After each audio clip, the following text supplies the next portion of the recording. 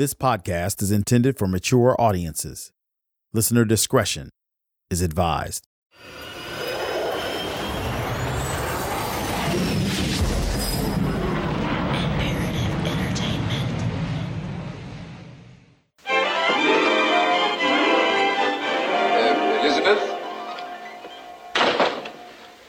Elizabeth? Elizabeth, where are you? In case you don't recognize the storied voice, that is Richard Burton on the set of Lucille Ball's 1970 sitcom, Here's Lucy. The couple kicked off Lucy's third season with an appearance that landed the episode at the top of CBS's ratings for the year, across their entire programming slate. May I present Lucille Carter? This is my wife, Elizabeth. Hello, how are you? Your eyes really are lavender. Wait till she hears the news and mine will be black and blue. What do you mean, love? Well, what would you think if I told you I'd turned plumber, mended her leaky pipes, met a man who was Cleopatra, and she's got your ring on her finger and she can't get it off? I'd say your cocktail hour had started a little early today. You're not kidding. She does have it on. Yeah, and I can't get it off. Oh, Richard. Elizabeth and Richard were playing themselves and playing to a national audience's perception of who they were as the Taylor Burton juggernaut. Starting with I Love Lucy, Lucille Ball's sitcom centered around some trouble that Lucy got into and the hilarity that ensued when she tried to get herself and others out of it. Usually, there was a ticking clock. In this episode, the ticking clock was a press junket that night for Elizabeth and Richard. And of course, the press would all want to see the ring. After trying and failing to get the ring off of Lucy's finger, they came up with a plan. Elizabeth would stand in front of a curtain and Lucy would stick her arm out from behind it as if her hand were Elizabeth's. With Elizabeth reacting to Lucy's rogue arm stuck through her dress, showing off the ring for the press, hilarity ensued. Yes, Joyce, Joyce Haber of the Times. You know Elizabeth. Of course, of course. Lovely to see you. I'm dying to see the ring. Ah, yes.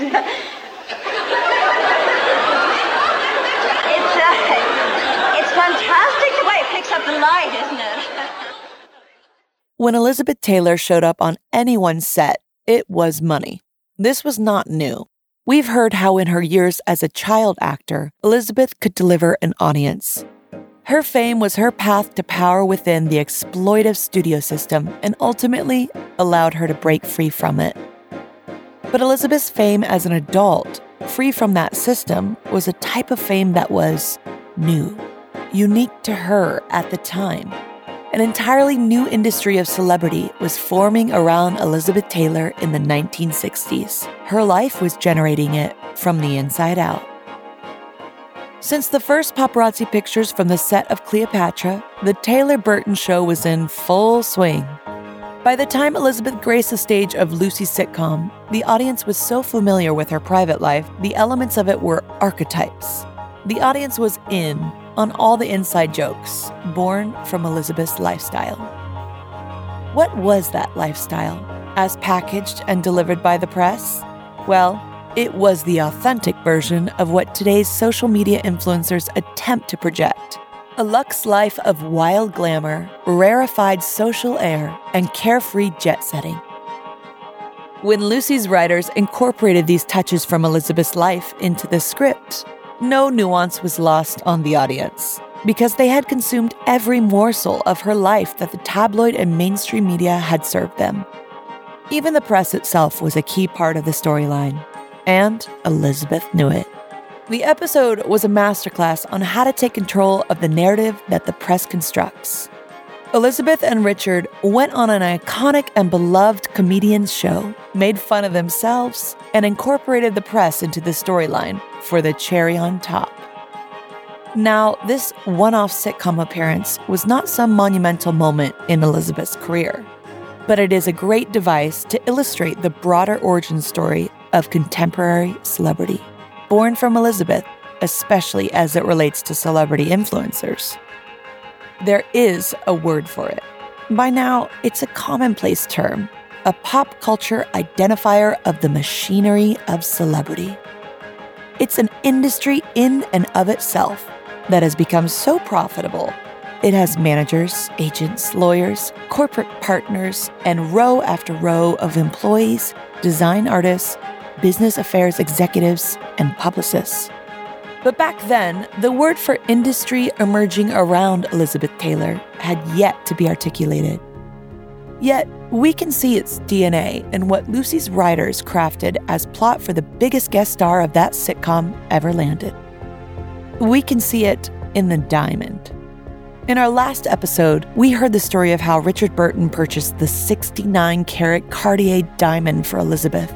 The instant he did, it was known as the Taylor Burton diamond. As far as names went, at that moment in time, the Taylor Burton show was bigger than Cartier. That diamond and all the others in Elizabeth's collection had become part of Elizabeth's identity. So much so, the pop culture moment for her on Lucy's show was orchestrated around the Taylor Burton ring. The stone was literally the plot. It would have been unthinkable to cast Elizabeth as herself in any setting and not use that diamond. What the episode was illustrating, what the phenomena of the broader Taylor Burton show was actually producing, was that new money-making machinery of celebrity. An industry that can be traced to the organic roller coaster happenings of Elizabeth's life, a concept which had yet to be named. Elizabeth Taylor was becoming a brand. I'm Katy Perry, and this is Elizabeth I.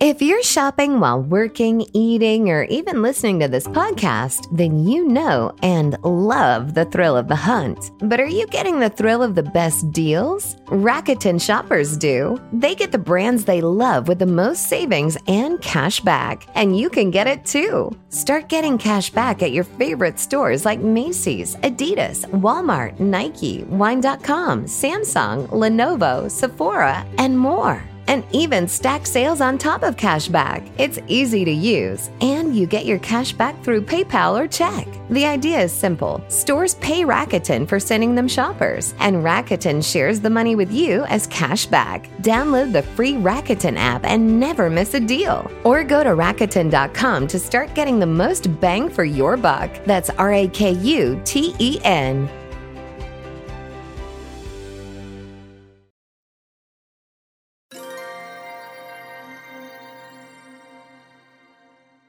This is Chapter 4, The Show. It didn't matter what Elizabeth did in her life. The press would cover it because they knew it would sell. Big stuff, small stuff, any sized morsel of Elizabeth that was published or broadcast, readers and viewers would swallow it whole. But as consumed as Elizabeth's life was by a global audience, and as authentic and real as she was in living it, the most precious and informative part of Elizabeth wasn't generally understood as part of her emerging brand. Because it involved her private life, a life outside the reach of the press and paparazzi, the life inside her home. Unpacking this life is critical to understanding where Elizabeth would take her brand, to understanding the strength and the longevity of her influence. Elizabeth was a loving mother. When she married Burton, she had her little girl Liza and her two older boys, Chris and Michael. Richard was also a parent, and the couple adopted a little girl, Maria. In these years, Elizabeth's big growing family was protected, as best as they could be, from the paparazzi swarm. As wild as Elizabeth's life with Richard may have been, she gave her children a home. Her daughter-in-law, Eileen Getty, daughter of John Paul Getty II, gives us an account of what life with Elizabeth as mom was like. My name is Eileen Getty, and I met Mom when I was probably just about 19.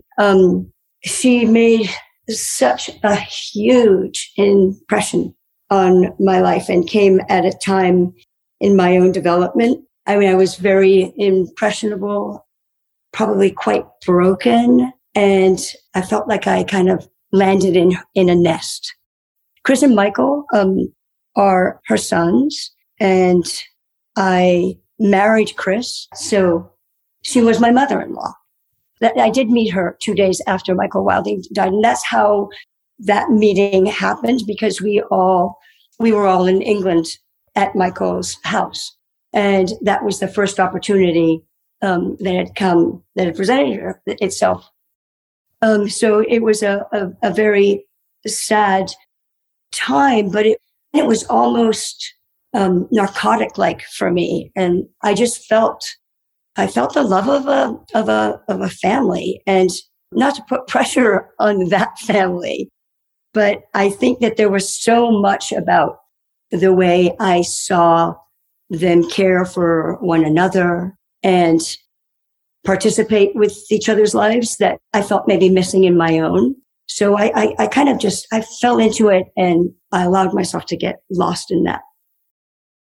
I called her Mom right from the get-go. I don't really know that there was a moment where I had to think about what I was going to call her. It just felt like the natural thing to call her, and not to take away from my own mother, because that's really important for me to say. A lot that I drew from Mom that I needed, that I was able to find in her, that perhaps I couldn't find in other women or my mother. And that doesn't make other women or my mother less rich and valuable to my life's history. But I did feel like this sense, and I think it's because Mom had such a way of just scooping you up. And there was just such a delicious scoop. I was there for it. It felt good. There was just so much fun. That warmth was fun too. Like, there was so much humor. There was so much love. I felt like there was so much physicality too. That was something that I think I was really drawn towards. Just her belly laugh, and there was a loudness, and everyone just said whatever they wanted to say. I met Chris and Michael and Liza and Maria, and I felt safe. There were many things that I was seeking that seemed, I think I was looking for love. I was looking to be accepted. I was looking for warmth, and to be a part of a family. I was so drawn to Mom and her family, to her family life. And it felt wild, but in a safe wild. Whereas maybe mine felt wild. My own had been wild, but not safe. On the business front, by the time of the Taylor Burton show, Elizabeth was well-versed in what L.B. Mayer had both created and mastered, using the press's need to publicize her life to her advantage.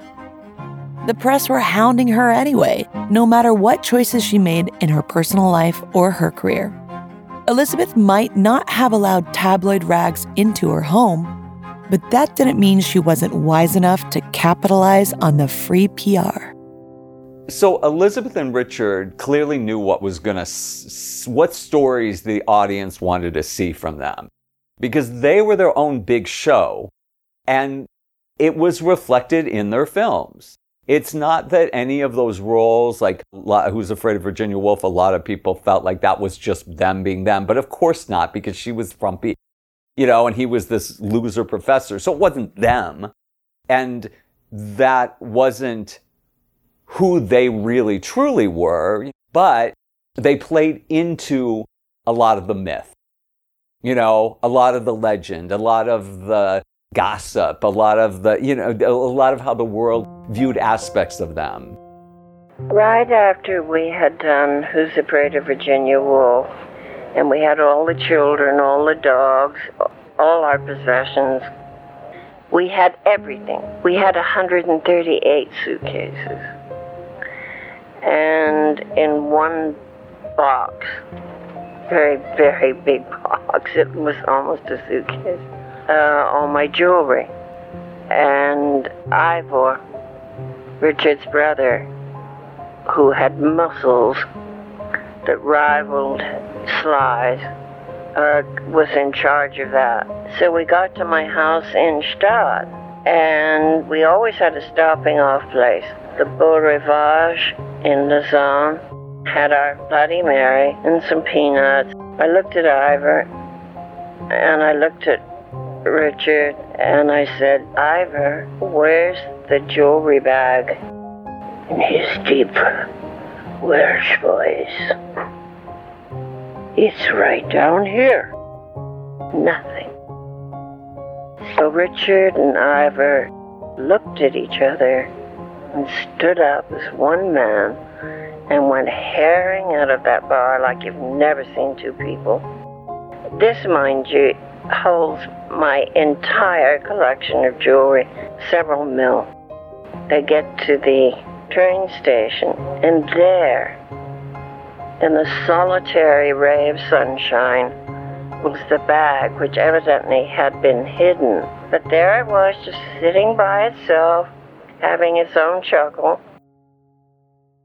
Taming of the Shrew. So Richard's running around. She's gorgeous, but she's wild and she can't be tamed. Of course, she starts to have compassion, and we start to see the real people and their vulnerability. And once that happens, then they truly can be together. They use their dynamic even when it was Shakespeare. The concept of being a brand hadn't yet been articulated in celebrity culture. Of course, actors had identifying traits. Paul Newman was cool. Marilyn was walking sex. And even Elizabeth Taylor had an identifier as the most beautiful woman alive.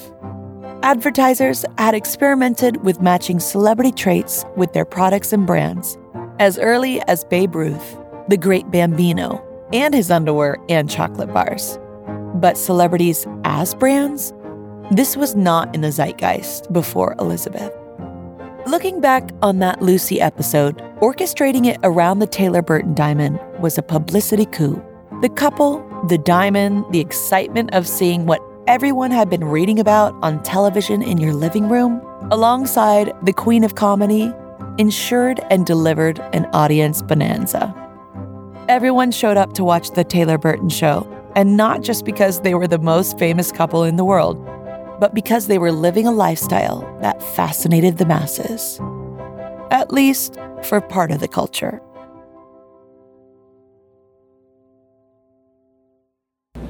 The Folk Rock Music Festival, which brought 350,000 people to a rural area 2 hours from New York City, finally ended at dawn's early light.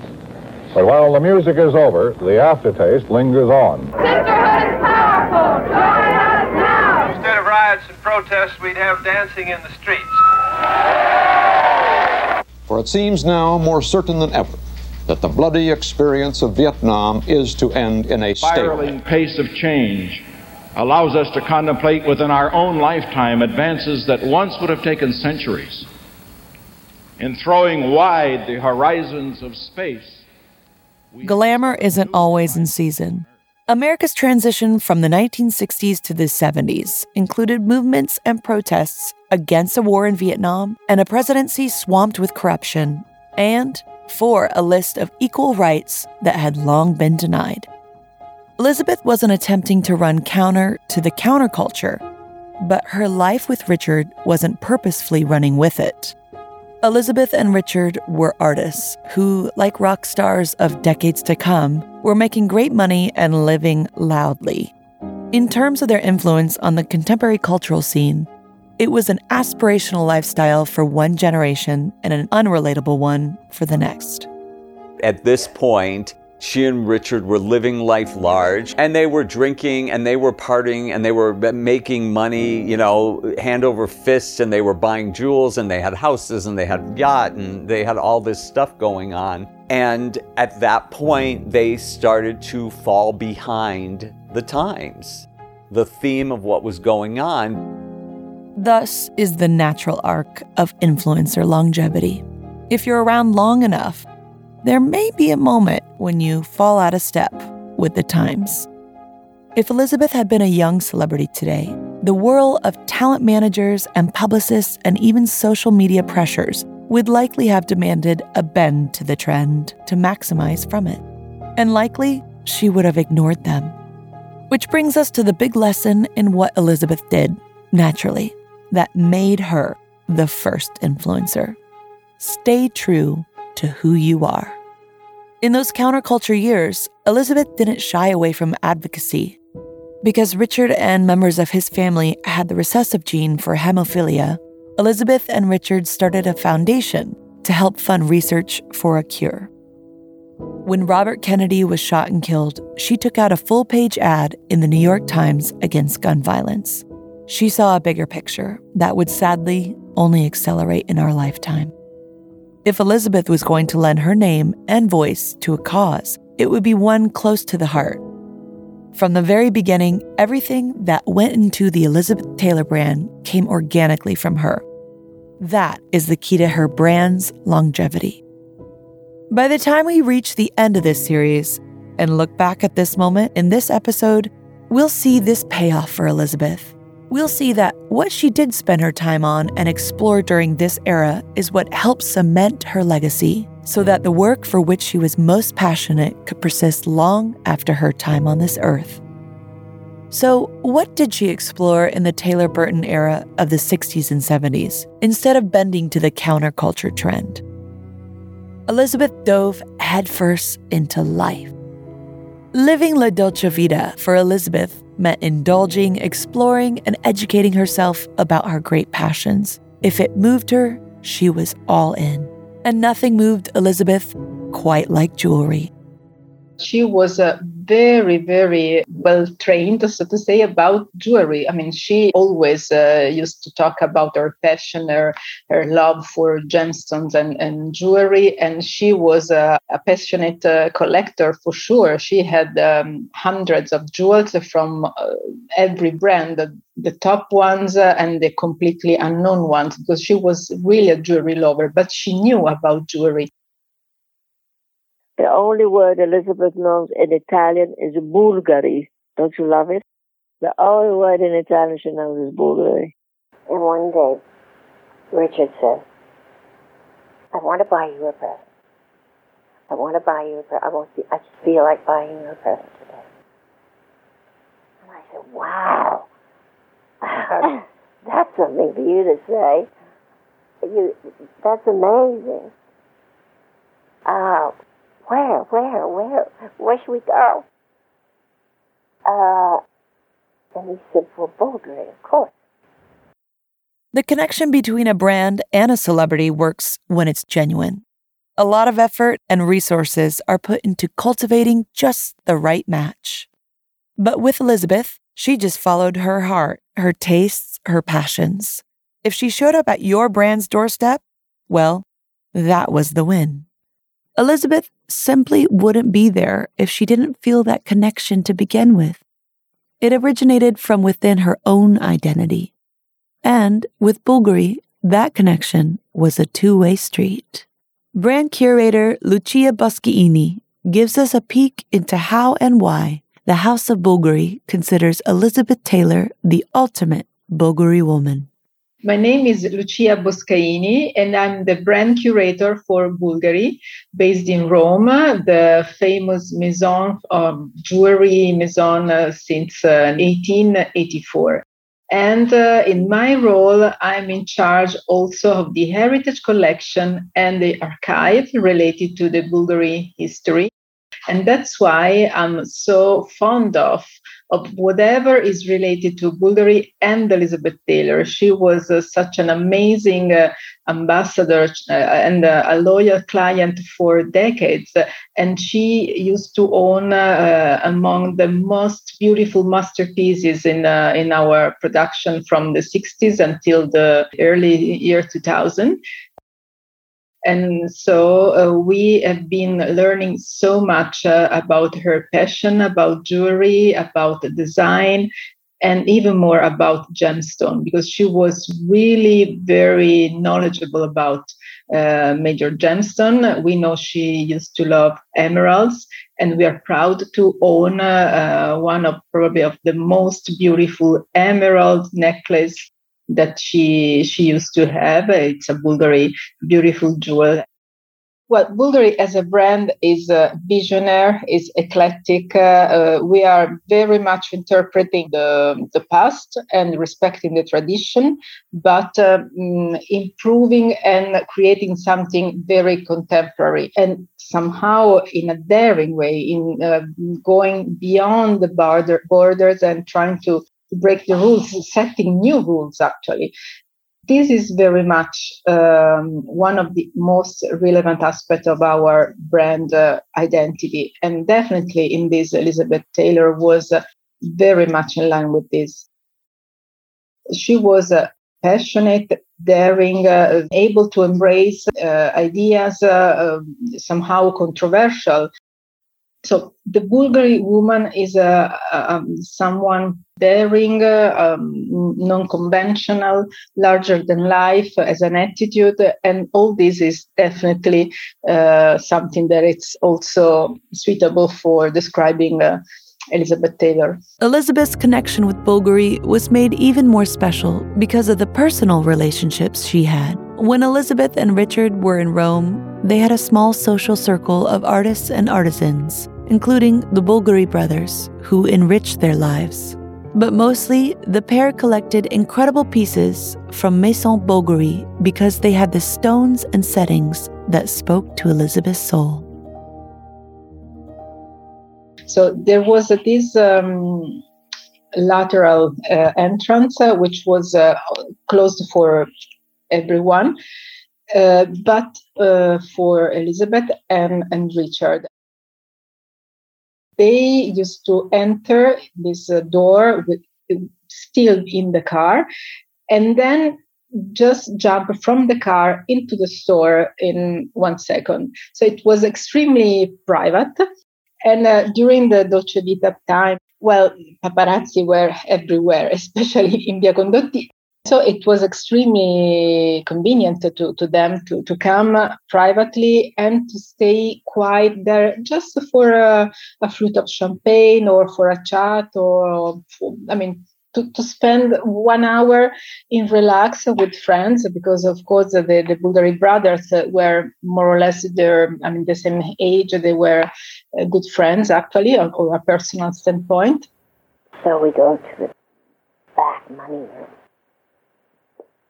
And Richard said to Johnny, I want to buy Elizabeth a present, but it cannot exceed $100,000.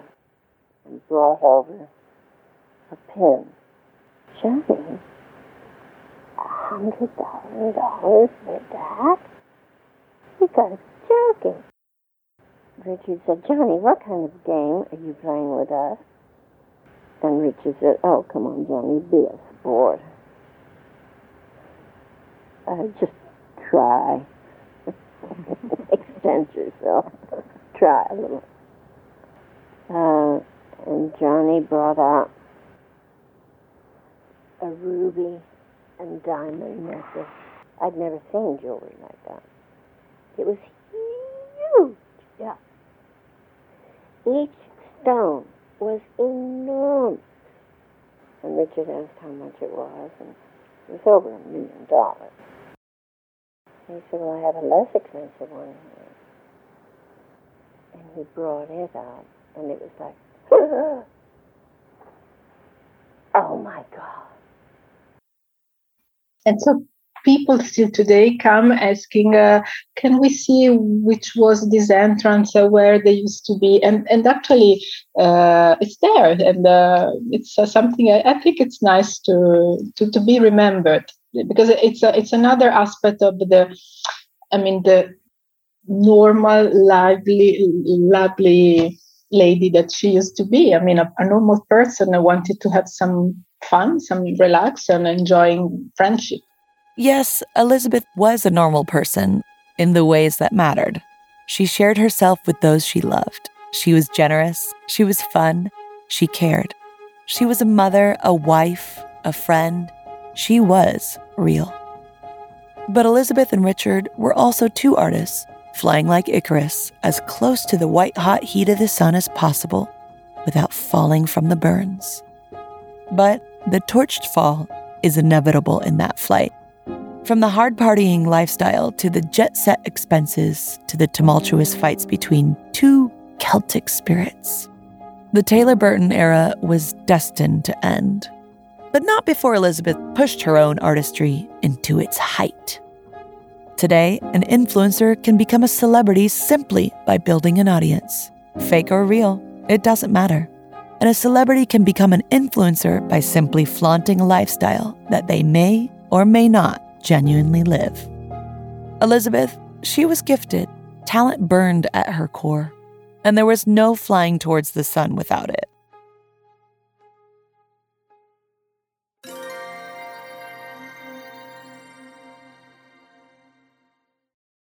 What's up, everyone? It's Reality Steve, your number one source for all things Bachelor Nation and reality TV. Every day, I'm giving you the behind-the-scenes juice and your info on all your Bachelor Nation stories, and also interviewing some of your favorite reality stars. My name has been synonymous with spoilers, but I'm so much more than that. Give me a listen. The Reality Steve Podcast, part of the Believe Network. Just search BLEAV on YouTube or wherever you listen.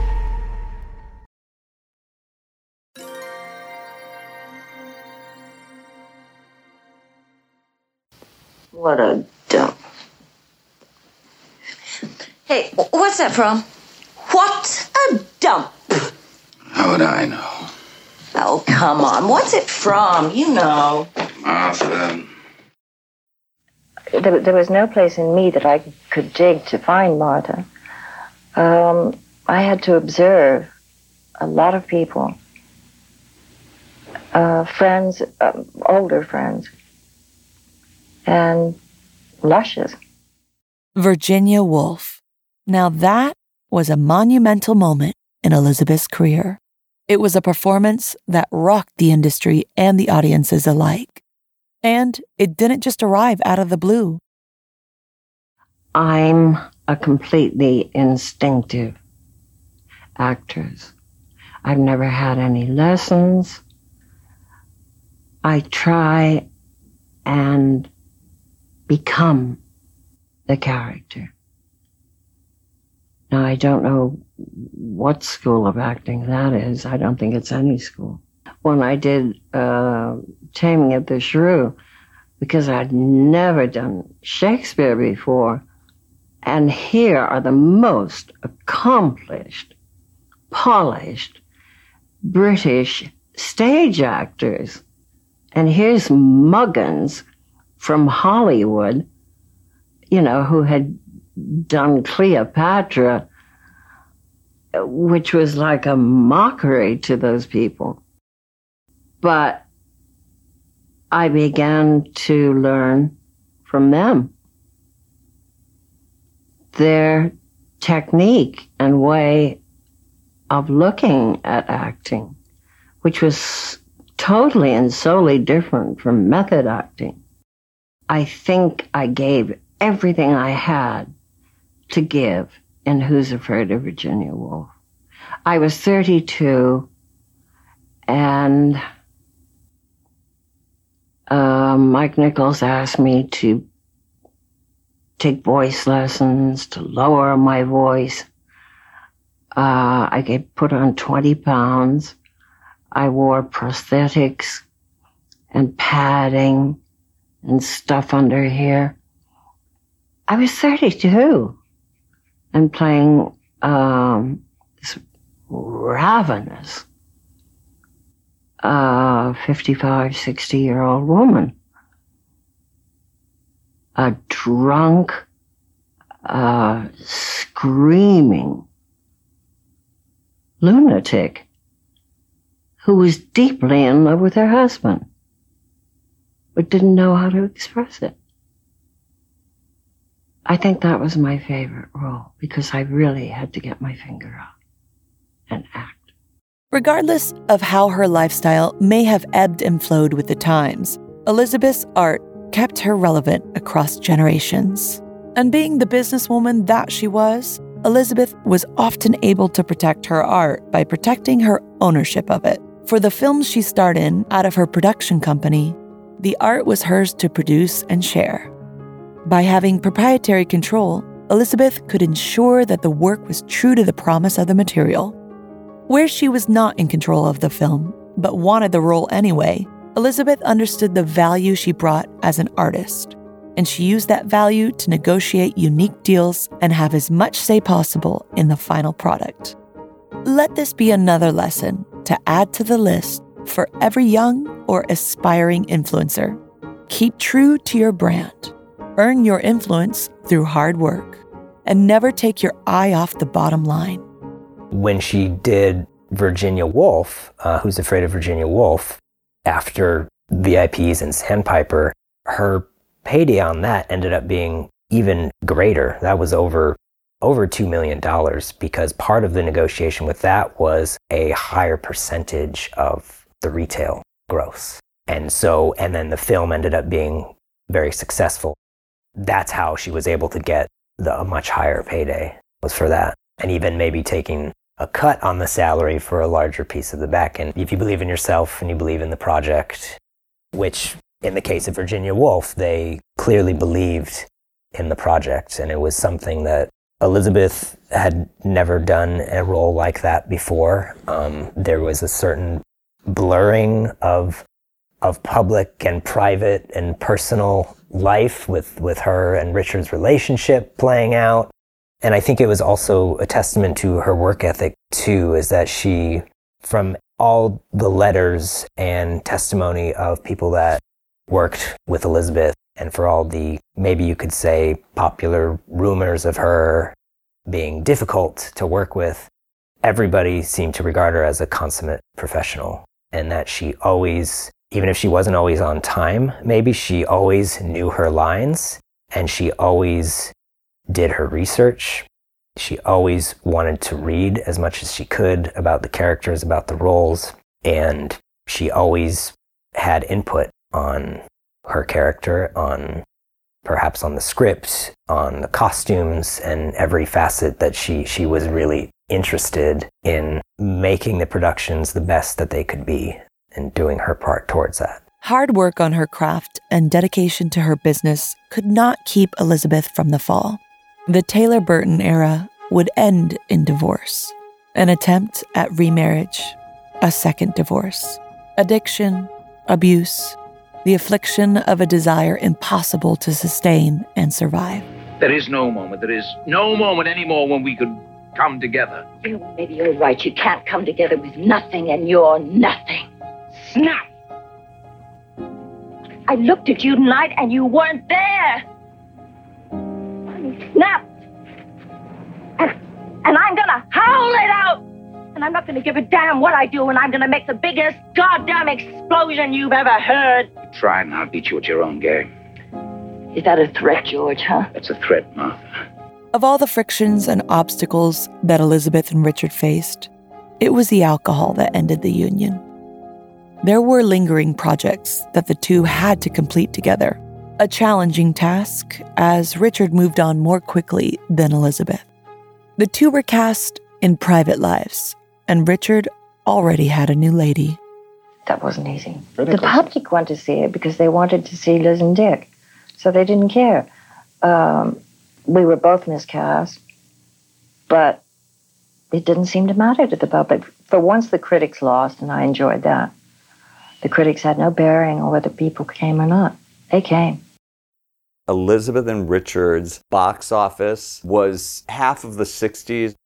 What the Taylor Burton show allowed Elizabeth and Richard to do is to dominate the box office during certain years of the 60s, where they basically were 50% of all the box office grosses of all films worldwide, with their own product, with their own films, because of the Taylor Burton show. And they knew it. The show continued to work for delivering an audience, but the pain Elizabeth faced from her failed marriage was not the only thing lingering from it. addiction would come for her as well. Elizabeth's fall from the sun brought the ground up underneath her in a new realm of life and death. The mortal stakes that Elizabeth was facing were not a miscarriage of a child or a plane crash of a husband, or pneumonia that robbed the air from her lungs. This was different. This was self-destruction as a disease. And it was a disease that, at the time, held a stigma around it.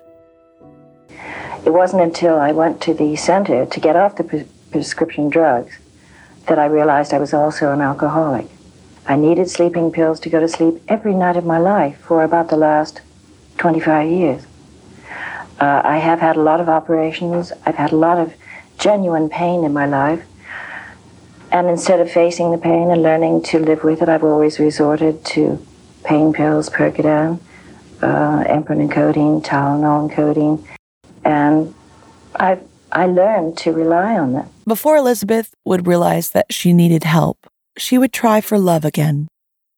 And she would have to let go of the big symbol of the Taylor Burton show. The Taylor Burton diamond was so much a symbol of the lives that Richard and Elizabeth had together. And in a Barbara Walters interview, she says that, you know, her life with Richard, as amazing as it was, there was a point where it got to be too much. It was all kind of too much. There's too much passion, too much love. They could only keep up with that for so long.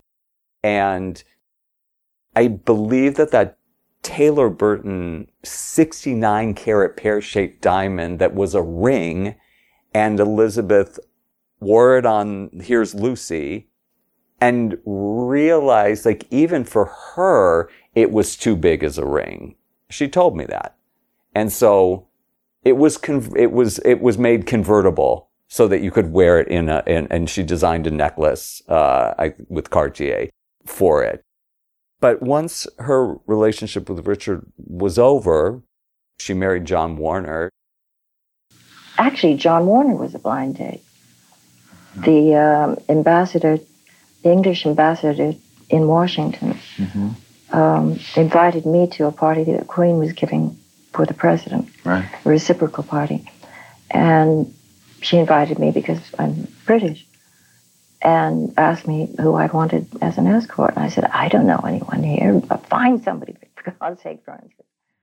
She went to Washington to be a senator's wife, and I'm not sure if it was John Warner's suggestion or her own to just say, look, I think I need to let this go now. And Elizabeth made the decision when she got to Washington, a conservative town.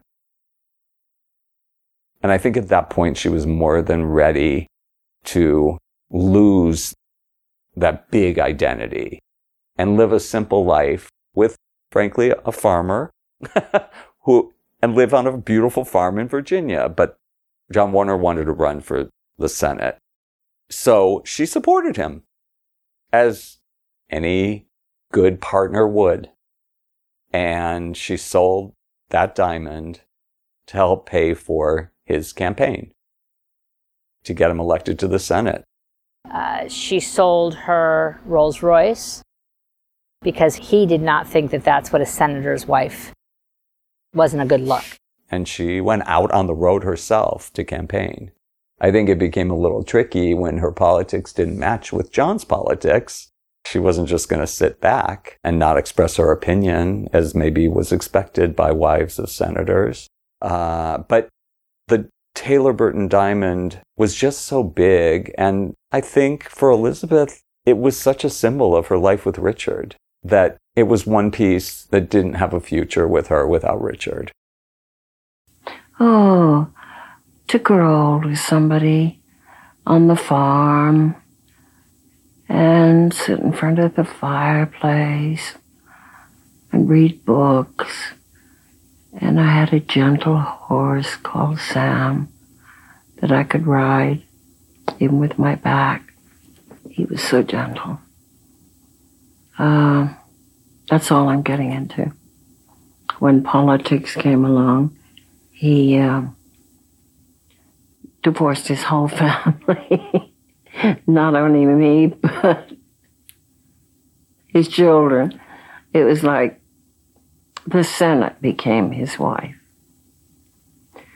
And I couldn't cope with that. Through it all, Elizabeth was struggling. And a year after the collapse of her chapter as a senator's wife, it was time for those who loved her, the family she scooped up with her generous arms and placed in a wild, safe nest, to find their voices for her. Her family staged an intervention. It's called Tough Love, and it is. It was amazing. Roddy McDowell was there, and he said that I became absolutely silent, and my mouth sort of opened as if I were about to gasp for air, and that I didn't say anything for about 2 hours, except, please leave me alone for a couple of hours. It has to be my decision.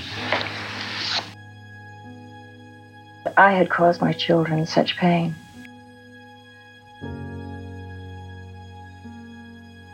I'd inflicted that, and it killed me. Elizabeth's bottom was not something that she'd inflicted on herself. It was seeing the pain that she'd caused others, especially those she loved most. She checked into the Betty Ford Clinic after the intervention. Elizabeth recounted in several interviews the moment she arrived at Betty Ford, to humanize her experience for anyone listening who might also be suffering, and help foster public confidence for the program. One of sheer terror, and I guess it was the first time really in my life I'd been totally left on my own. And they didn't quite know how to deal with me. I was the first celebrity to ever have gone.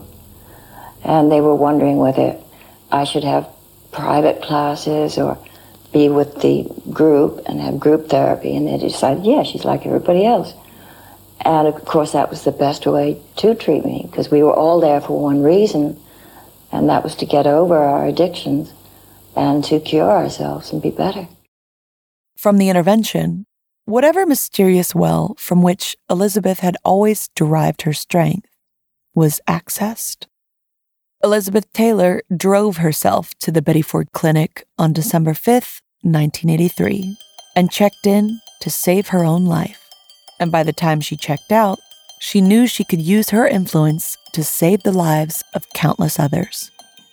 Elizabeth Taylor was the first celebrity on the record to have checked into rehab. It seems an incredible claim nowadays, but it's true. Sharing her story, going public with her addiction and treatment, was the first of Elizabeth's influential acts that she did for the sole reason of saving the lives of fellow sufferers, of generations of strangers to come. It was just the beginning of a chapter defined by acts of selfless love. I'm proud that I did it, that I went through it. I was the first celebrity that had done it. And I hope that other women would think, well, if she can do it, I can do it. And you came back with a vengeance. Yeah. On the next episode of Elizabeth I. Elizabeth's home was where everything happened. There was so much activity. There was such an intake of things, stuff constantly arriving at the house. I'd spend the summers and stay at Grandma's house and do photo shoots with her clothes. She was very generous. She gave lots of things. If you liked something, she'd very often give it to you. She was the only one for the entire time that I worked for her. I would lose my breath and have to compose myself before I actually saw her. And every time I saw her, I had butterflies in my stomach. She laid into me. I was a nervous wreck for the next 18 years when she asked me for something. It was like training a dog, but it was Elizabeth's way of doing things. It wasn't a standard way.